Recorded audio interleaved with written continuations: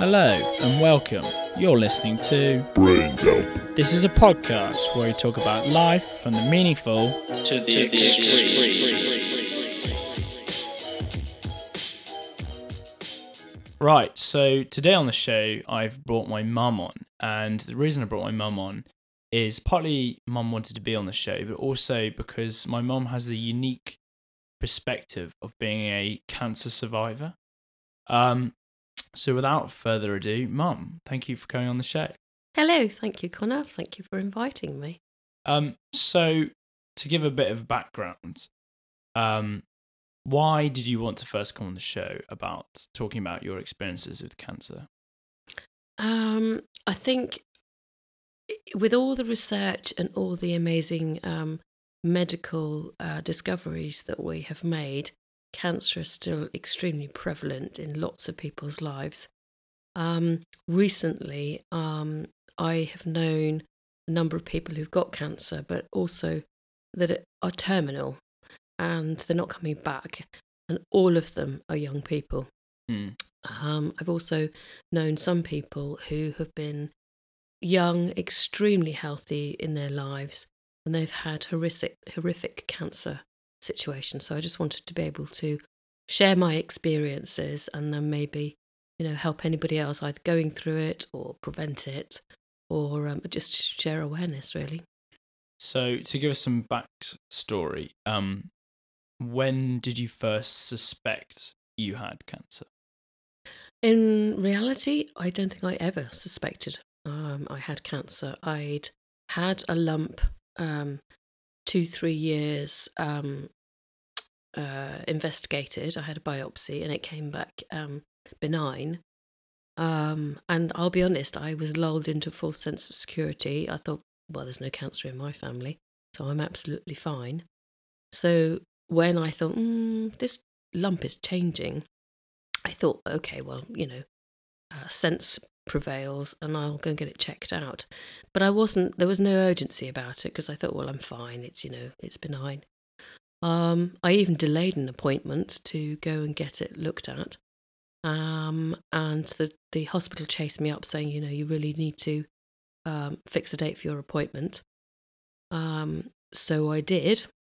And I couldn't believe when I was told it was breast cancer. And when was this? Well, it was, I'd had the lump for, as I say, I think it was 2003 when I had my first biopsy. Okay. And then I initiated a doctor's appointment in 2009, but it wasn't until 2010, January 2010, that I was actually diagnosed with breast cancer. Really? So quite a long time. It was a very long time. Yeah. And all that time, it had actually been evolving. Oh, really? Quite so you were getting dramatically. a lot more aggressive. Yeah. Well, clearly it wasn't an aggressive form of cancer, but originally I'd had one lump. By the time I'd had my biopsy and scans and everything, they'd found 3 lumps. So in that period of time, it had gone from benign, one benign lump to 3 malignant ones. Oh, right. And how does the process of getting diagnosed work? How did you go about doing that? I think it's very different for everybody. I think for me, I just went to my GP. She said at the time, oh, it's probably nothing, but just to be, sure and safe, we'll get you checked out at the hospital and do a biopsy. And as I say, that consultation was in December. The first letter came in January. I put it off. And so a few weeks later, I got chased up. So by the February, we had an action plan in place to deal with the cancer. And how did it make you feel when you got told the news? I was really angry. Oh, really? I was very angry. My first reaction was, this is ridiculous. This cannot be happening to me. I'm a single mum. I've just started to, I was still in the motions of, getting divorced. Yeah. Which was stressful in itself. And being a single mum was obviously, a bit of a challenge. I was working full time. loving my job. So it was just like, I really don't need this now. Yeah. This is just not fair. We've been through enough. So anger was the predominant feeling. It's interesting because a lot of people would have thought it would be sadness or, denial or something like that. But for you, quite a fierce character, anger is definitely the prevailing emotion. Yeah, definitely, without a doubt. I think mostly I felt sorry for you and your sister because I felt, well, they've been through enough. Why do we have to go through something else again? This is our opportunity to recover. Yeah. But it was just another challenge. Yeah, as the way is with the Bannister family, always getting one onslaught after the next. So what did you do after you were told? My initial reaction was, okay, well, we have to have an action plan. Whatever I did was always to try and protect you and your sister. So I think really, for me, it was trying to be organised, trying to identify what comes first. How do we do this? Because of course it does affect your life, no matter how organised or sensible or strong you are. It is an interference. Were the NHS or whoever your medical team was, did they really support you with, establishing this action plan? No, in fairness, the medical care was amazing. It was really, really good. But I don't remember ever being offered any kind of counselling. I did get a lot of emotional support from my breast cancer nurse, Jane Boubier, Taunton, Musgrove. She was amazing, really, really amazing, as was my surgeon, Jasper Gill. But I think it fell down a little bit on the oncology side of things. They just opened a new cancer wing at the Beacon Centre in Musgrove, and I think there were a few teething problems, so a few things slipped through the net, and one of them for me was being offered emotional and mental health support, really. Yeah, and I can imagine that being like one of probably the almost the most challenging part, would you say? Yeah, it was, but I think also you don't realise it because I think you suddenly get thrown into this situation. So I don't think you think about all the parameters and the repercussions of what you're going through because you literally just deal with it. So Yeah. the psychological side of things, I didn't take into much of account until pretty much when it was over. Yeah, because I remember, because you've always been a very active, very strong woman in my life, and it was so difficult to see you so fragile and like really struggling with the fact that you weren't as physically capable as you were. And I think from my perspective, that really knocked your confidence. And as a result, you got very angry and frustrated at the fact that you couldn't do a lot of the things you could do before. I think so, which is one of the reasons why I try to do as much as I normally had done, including my running. Yeah, yeah. Did you, when you knew that you were, diagnosed, did you prepare in any way? I did quite a bit of research, and the one thing that I was really anti was having chemotherapy because for me it is just, literally poisoning your body with lots of chemicals, which is really alien to me.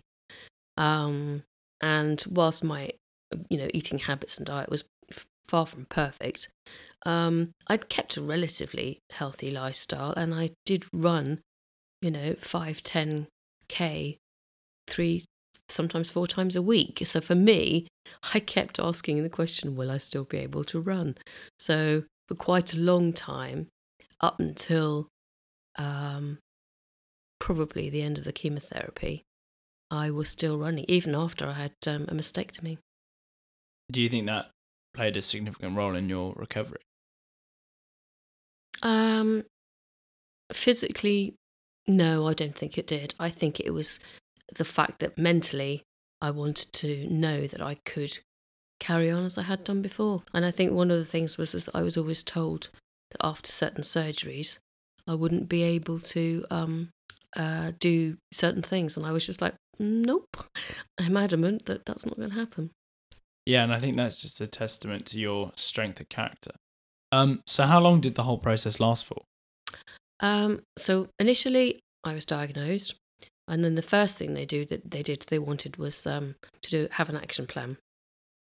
So they basically said that after the biopsy, they wanted to do a mastectomy, and they also wanted to check my lymph nodes.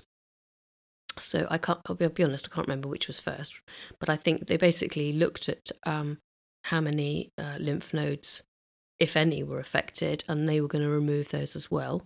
I had 16 lymph nodes and only one was affected, so then they decided to take them all out as, again, another precautionary measure. So I think, first of all, was the mastectomy. That was the most important thing, because obviously that's the first thing you do is get rid of the cancer. And then they did the biopsy to identify if my lymph nodes were infected, and one of them was. So then they did, it's something called a lymph node clearance, something like that. And then after that, it was chemotherapy, and then ultimately radiotherapy.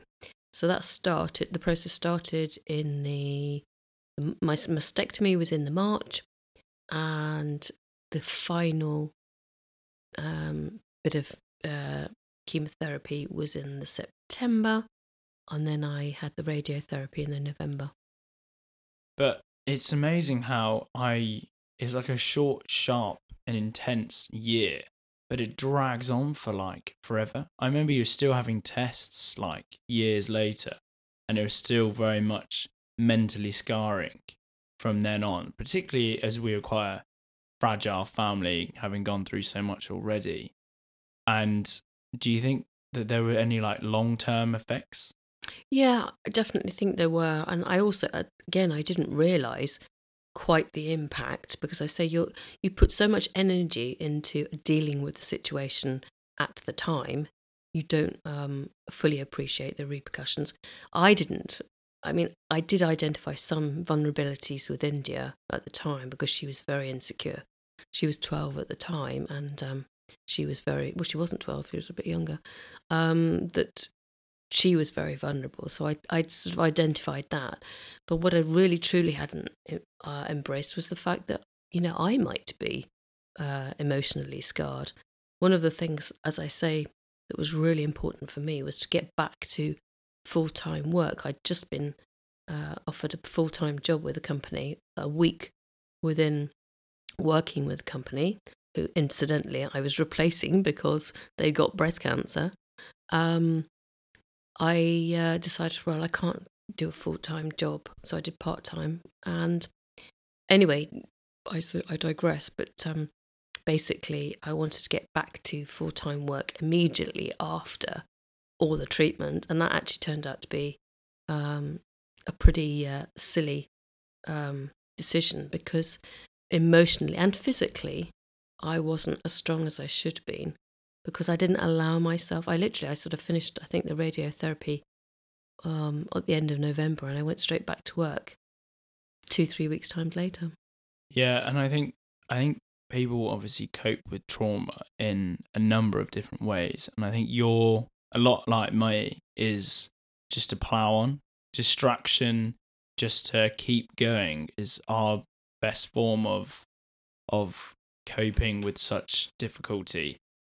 But often that means that you don't really accept it, and it's still going on, and it has such a deeper, profound impact on you later on, because suddenly you come crashing and burning down because it all piles on top of you. Yeah, no, I agree. And one of the biggest effects for me wasn't losing a breast, because, to be honest, actually, that was probably the most minor part of it. I didn't particularly like my boobs anyway. But losing my hair really knocked my confidence. I had no eyebrows, and my eyelashes literally fell out at the end of the cycle when my hair started to grow back, ironically. But that for me, because it was a physical statement, people could see that there was something wrong. And I don't think I'm a particularly vain person, but I think you do lose your femininity. And I think in my job, I was, dealing with a lot of the public, and I just felt vulnerable, really vulnerable, looking odd. I mean, personally, I remember that's definitely being one of the hardest parts of the whole thing. I remember you picking me up from school once, and you were wearing a wig, and you wanted to see if I could tell the difference, but I didn't know how to react because I didn't know whether if I acknowledged the fact you were wearing a wig was great because I could tell there was a difference, or the fact that it would hurt your confidence because you couldn't hide from the fact. And I think I just said, "Oh, nice wig" or something like that. But yeah, that was definitely really difficult for all of us, I think. I even think like our dog Monty is literally emotionally scarred. He's very fragile and he just, he cares a lot. And it's funny how in the scope of family, if a dog can pick up on the emotional stress that's going on, how that impacts everyone involved. Not, and I think that's why I have a lot of respect for you, because you still carried on, you still didn't sacrifice who you were as a person, despite your, circumstances. Well, I think, as a single mum, and as I say, my priority was you and your sister. It was for me just to try and keep us above water. And a lot of the times I didn't do a great job because, I was suffering myself. And anger was definitely, as I say, a dominant feature of the whole process. Also, the thing that I haven't mentioned is that we didn't have a huge family or emotional support. So it was largely just the three of us going through it. I just met my husband, Tim, but we'd literally known each other weeks. And it was quite, to be honest, Tim was probably the biggest and most amazing distraction for me because I was falling in love. And all this chaos, he was there, but it was, it was a roller coaster of emotions. And I think partly my anger derived from the fact that, I didn't have a huge network of people thronging around me, bringing me lasagnas. So I thought, well, you've got to get on with it, sink or swim. Yeah, I think Tim was a underlying pillar of strength in our little family, particularly towards the end when he was a bit more getting involved kind of thing. And I always think it's just incredible that he stepped in despite everything was going on, and stepping up to the plate that another man left behind is truly commendable for sure. Yeah, St. Timothy, I call him. Very aptly named. So what did you learn about yourself through this process? I learned that I was strong, but I also learned that sometimes trying to be strong all the time is a weakness. And it took me a very long time to learn that, because after all the treatment, for a couple of years afterwards, my immunity was quite vulnerable. And I'd never been really ill. I've got the tail end of laryngitis now, but those sorts of things I never used to get. And I think that was a lot to do with the chemotherapy exiting my body. But I tried to push through. But sometimes, really, what I should have just done was lie on the sofa with a good book and some music and fall asleep. But I always felt that I needed to push through it. And I think emotionally, I did after a while have quite a lot of mental health issues, which again should have been addressed. So I think if there are resources out there to support you for your mental health, and just simple support, action plan, who's going to do the shopping today, who can pick the children up, that sort of thing, to have something there for you, which I didn't have.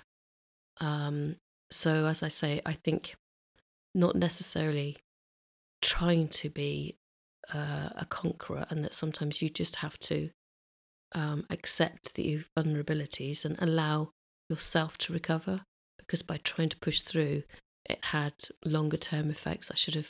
Took me a long time to get back on an even keel emotionally. I also think that there isn't enough for people who are surrounded by it. Like, I mean, I was quite young at the time, but I still had no idea what I could do to help in any way. And I remember putting on a really brave face. I remember going to school every day, acting like there was nothing going wrong. But I remember my boarding house master just saw right through the bullshit and was just like, "What the hell's up, Connor?" But I just carried on. I just, and we're we're a very resilient family. But I think as a result, that also has stabbed us in the back a bit. I remember I was always known as this guy who didn't really show much emotion. And I remember walking back from playing hockey. And so everyone walks back to their boarding house and just dwelling on it. Just, like, there's sort of a group of boys and I was sort of off to the side. And I just broke down randomly crying, but I still sort of kept the same stride. And they're like, "Oh my God, Connor, you're right." And I went, "Yeah, I'm fine." And then carried on, just ran off. And I remember thinking how shocked they were. And I was like, it shouldn't be like that. Everyone should be a lot more open about how they feel. And, I kind of, looking back on it, I feel a bit bad for them because they were taken so surprised and that shouldn't be how it is. But yeah, I think as a whole, we're all like that, I think. Yeah, no, I completely agree. I mean, I think we as a family have had, after a very short period of time, India became anorexic. And I think that is these were the cracks that started to appear because we tried to hold it together, and we'd done a good job, but what we needed was a much bigger support network. And the biggest thing that I think out of all this, as with any mental health issue, it's okay to be weak. It's okay to cry. It's okay to admit that you're not coping, because that in itself is the first step to getting help and support, which we didn't know any different. We just carried on the way that we had done. But I think there's a lot better support out there now, I hope anyway, for people in these situations. No, definitely. I think, again, going back to the fact that we're quite an isolated family, there was basically the three of us, and obviously Tim was on the periphery, but being just the three of us, we heavily relied on just the three of us. And me and Ingy having different age gaps and not really seeing each other very much at school and that. And so you become very, very self-reliant. And I think being human, that's not a way of coping with anything. Like, it is so important to turn to people in times of need.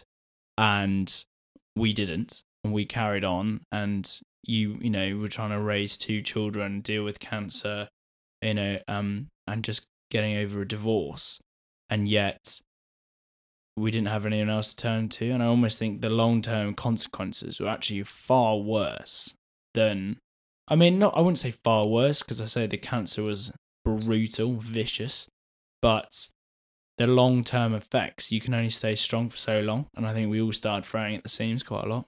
Yeah, definitely. I think we are on the road to recovery now as a family. We'll always have scars, but mental and physical. But I think I would say to anybody out there, just, if you are feeling vulnerable, talk to somebody. Reach out to somebody. There are resources available. There are much better resources available now. To ask for help, put your hand up, because as you say, the long-term effects can be worse than the actual cancer itself. Yeah, no, and I think that's so important to just highlight the fact that it's a horrible, terrible disease, but it's almost how you deal with it that's so much worse. I think if you don't tackle it the correct way, you can prolong your suffering a lot more. Yeah, definitely, because as I say, I tried to charge through so that the mental scars, but also the fact that I felt I should carry on and get back to normal as soon as I possibly could, but pushing through because the chemotherapy really takes it out of you. And I was, as I say, pretty fit person. You just have to accept that, you've ingested these chemicals. It's going to have an effect on you physically. So just, recovery is part of recovery is relaxing and healing in a proper fashion, not rushing through it. So what does chemotherapy do to you? Like, we all hear about it, we all know that that's the number one treatment for cancer, but having never experienced it, what does it entail? Well, I think the first thing I would say is everybody's different. And the one thing that I was quite conscious of not doing was listening to lots of other people and what their ailments were and how they, dealt with it, because everybody's different. And the nurses actually, the hospital said, don't go on the internet because it's all this scaremongering. I'd been told, my nails would all go black and fall off and all sorts of things. So I thought, right, okay, I'm just going to deal with it in my own process. The first round of chemotherapy was, it's like, for me, it was like having a massive hangover. And basically, I just felt really, really sick. And I drove myself home after the first chemotherapy session, which I wouldn't recommend to anybody. And progressively, I had six sessions over a period of about 2.5, 3 months. Progressively, it starts to knock your immunity, but physically, I mean, it's literally killing your cells. So, whatever food, nutrition, you just go with the flow. If the only thing you can eat is cheese sandwiches, go with it, and porridge, because there were so many things that I couldn't eat. Not because I just felt the effect on my mouth. I actually had quite a sore mouth, so the physical process of eating food was difficult. So towards the end of the chemotherapy, I had so little energy.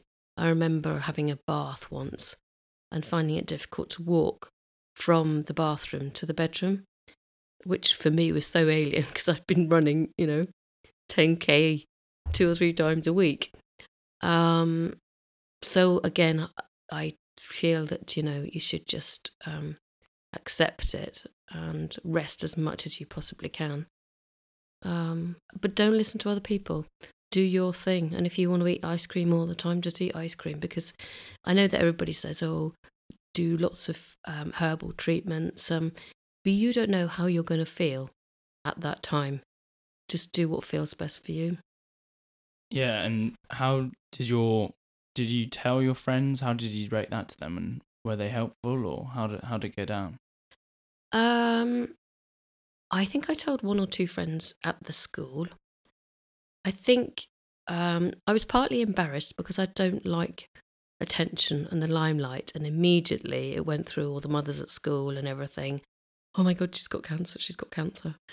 And people used to come up to me in the playground, people I hardly ever knew, and I didn't want that attention. I just wanted to get on with it. I just wanted to have as much normality as possible. So I think some people fussed in the wrong way. I also think that it's very difficult trying to help somebody with cancer, because unless you've been there yourself, you don't know how to react. I think just say to somebody, I'm there for you if you need me. But don't, I don't know, it's a very fine line. Don't mollycoddle. It's a bit like bereavement, really. You don't know what to say. And I think a lot of people didn't know what to say. So I try to brush it aside, unfortunately. Yeah. As we always do in the Bannister family. No, I remember the same thing. Like, I didn't really want to tell anyone, but I told a couple of close friends, and I basically said, "Don't tell anyone." Like, I don't, and literally spread like fire across the school. And I remember, like, hating that. Like, I remember random people like running across the sports field to give me a massive hug, who I barely knew, and I felt suddenly really kind of used. I was like, do you just want to get some attention off the boy whose mum's got cancer, It felt really, really horrible, where one of my best mates, Cam, was like just such a nice, he was so supportive about it. He was just like, it's fucking shit. And then, but you'll get through it. Like, he didn't make a fuss of it. He was just empathized, but also at the point knew that the best way to support me was just to be there with me, like, rather than try and, make a big deal out of it. Well, I remember other people, I told them and they started crying. And I was like, I'm not even crying. Like, this is my life got to deal with. But yeah. I mean, we are unique in that situation, that we are quite hard. But as I say, I don't think that's necessarily, I think perhaps maybe if we'd embraced some of the support that we were offered, but we weren't used to that. So I think we automatically rejected it a little bit. But, it's a learning curve, isn't it? I mean, if we were ever to go through that situation again, and the one thing that it has done for me is that if I know anybody who's now in the situation that I was in, I know how to deal with it. And I think one or two people, one particular friend of mine, she lived a really healthy life. She got liver, lung, and bowel cancer, and went through a grueling time. And I knew that the only thing that I could do for her was talk to her and listen. Because sometimes people just want to rant and rave and, have a cup of tea. I think a lot of people just need validation. You need to just hear them out, hear the fact that they are going through hell, and that's okay. That's all, that's fine. I think afterwards, it particularly brought us as a three very, very close together. I think where people are very surprised about how open we are to each other. And I think, for me anyway, I think, well, when you go through something like, a member of a family having cancer, you do just realize that life is so fragile, and so you might as well just accept every part of each other and just share things and share insecurities, and you learn to grow as a person because you appreciate those around you. And I think I've definitely become a lot more open also since, the depression I've been going through post cancer and anorexia and divorce and all of that, because I tried to be a rock and failed because you can't do it alone. And these life lessons that make you a better person. And I think when you go through trauma and you lean on each other, you do learn so much about what it means to be human. Yeah, definitely. I completely agree with you. I mean, I think I'm not a religious person, but I think that all these challenges have allowed us to grow. We were strong before, but we are now really so strong as a consequence of all these things that we've gone through. And we are part of doing this podcast today is somehow I hope that somebody will benefit to the positive by these discussions. It, benefit from our experiences and perhaps be better furnished if they ever go through something like this, or be able to support somebody they know that's going through this.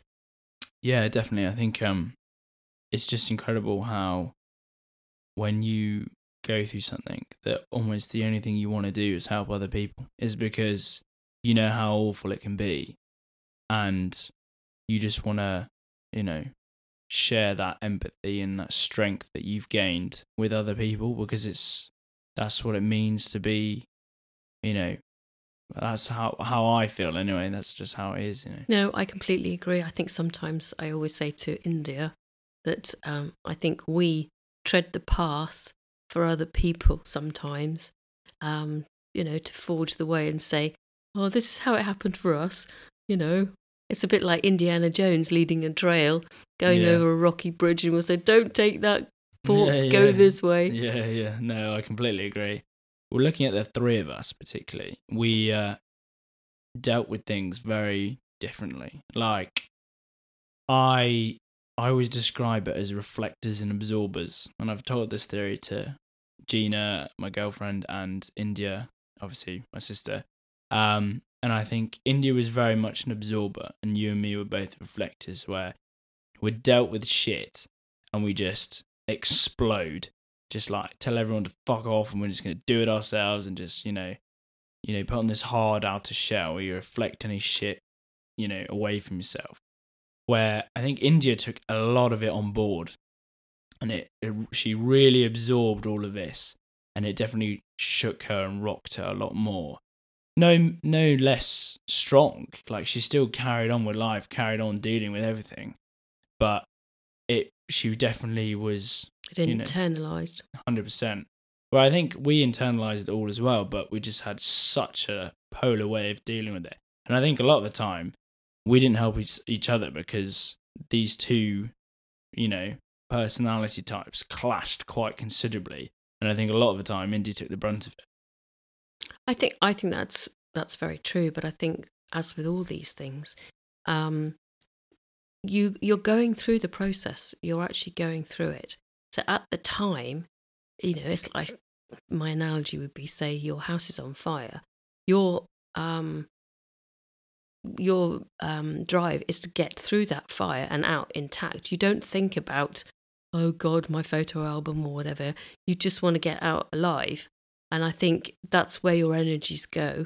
So afterwards, then you do the post-mortem of the situation and think, well, actually, we could have got out of that house much quicker if we just opened the back door. But it's easy to see that in hindsight. Yeah, I really like that analogy, actually. Cancer is a truly awful disease, but there is the opportunity for strength from it. I think we've definitely transformed as individuals since, for the better, definitely. Yeah, I agree 100%. And the thing that we must all remember is that, I survived. We all survived. As I say, we've got our scars, but I'm alive. And, how long that will last, I don't know. But I actually think now, it was, it sounds a really strange thing to say, an amazing experience, because I think it gave me so many more skills to deal with life in general. Yeah, I agree. I mean, not that it was an amazing experience. If someone told me to relive it, I'd say, fuck that. But definitely the person I am now, I definitely, appreciate it. I wouldn't say, it was an amazing experience. But okay, that's perhaps the wrong word. But no, yeah, definitely. But I think it was an important life lesson for sure.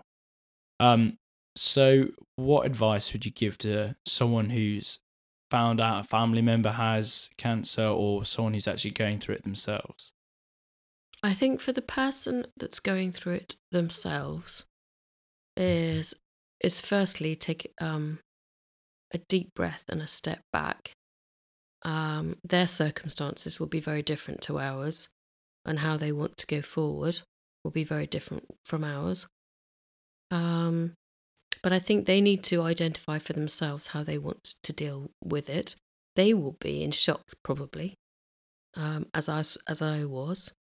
But first and foremost, I think they should try, if they can, to get some sort of support, even if it's just one person that they know that they can talk to or lean on, because it is a battle, and it's going to get bloody and messy at times. So at some stage, you're going to need to be able to pass the baton on to somebody, and you shouldn't feel in any shape or form weak or vulnerable for doing that. It's just reality, you know. If you're going to be vulnerable, it's nice to have some sort of support there. That's for the advice I would suggest for any individual who's going through it. I sometimes think actually it's worse for the people who are not going through it, the people who are the closest to you, because especially if you've got vulnerable dependents, children won't really appreciate the intricacies of, all the medical side of things. But just be honest and say, hey guys, I can't walk the dogs today. And then, just be there, just talk to each other.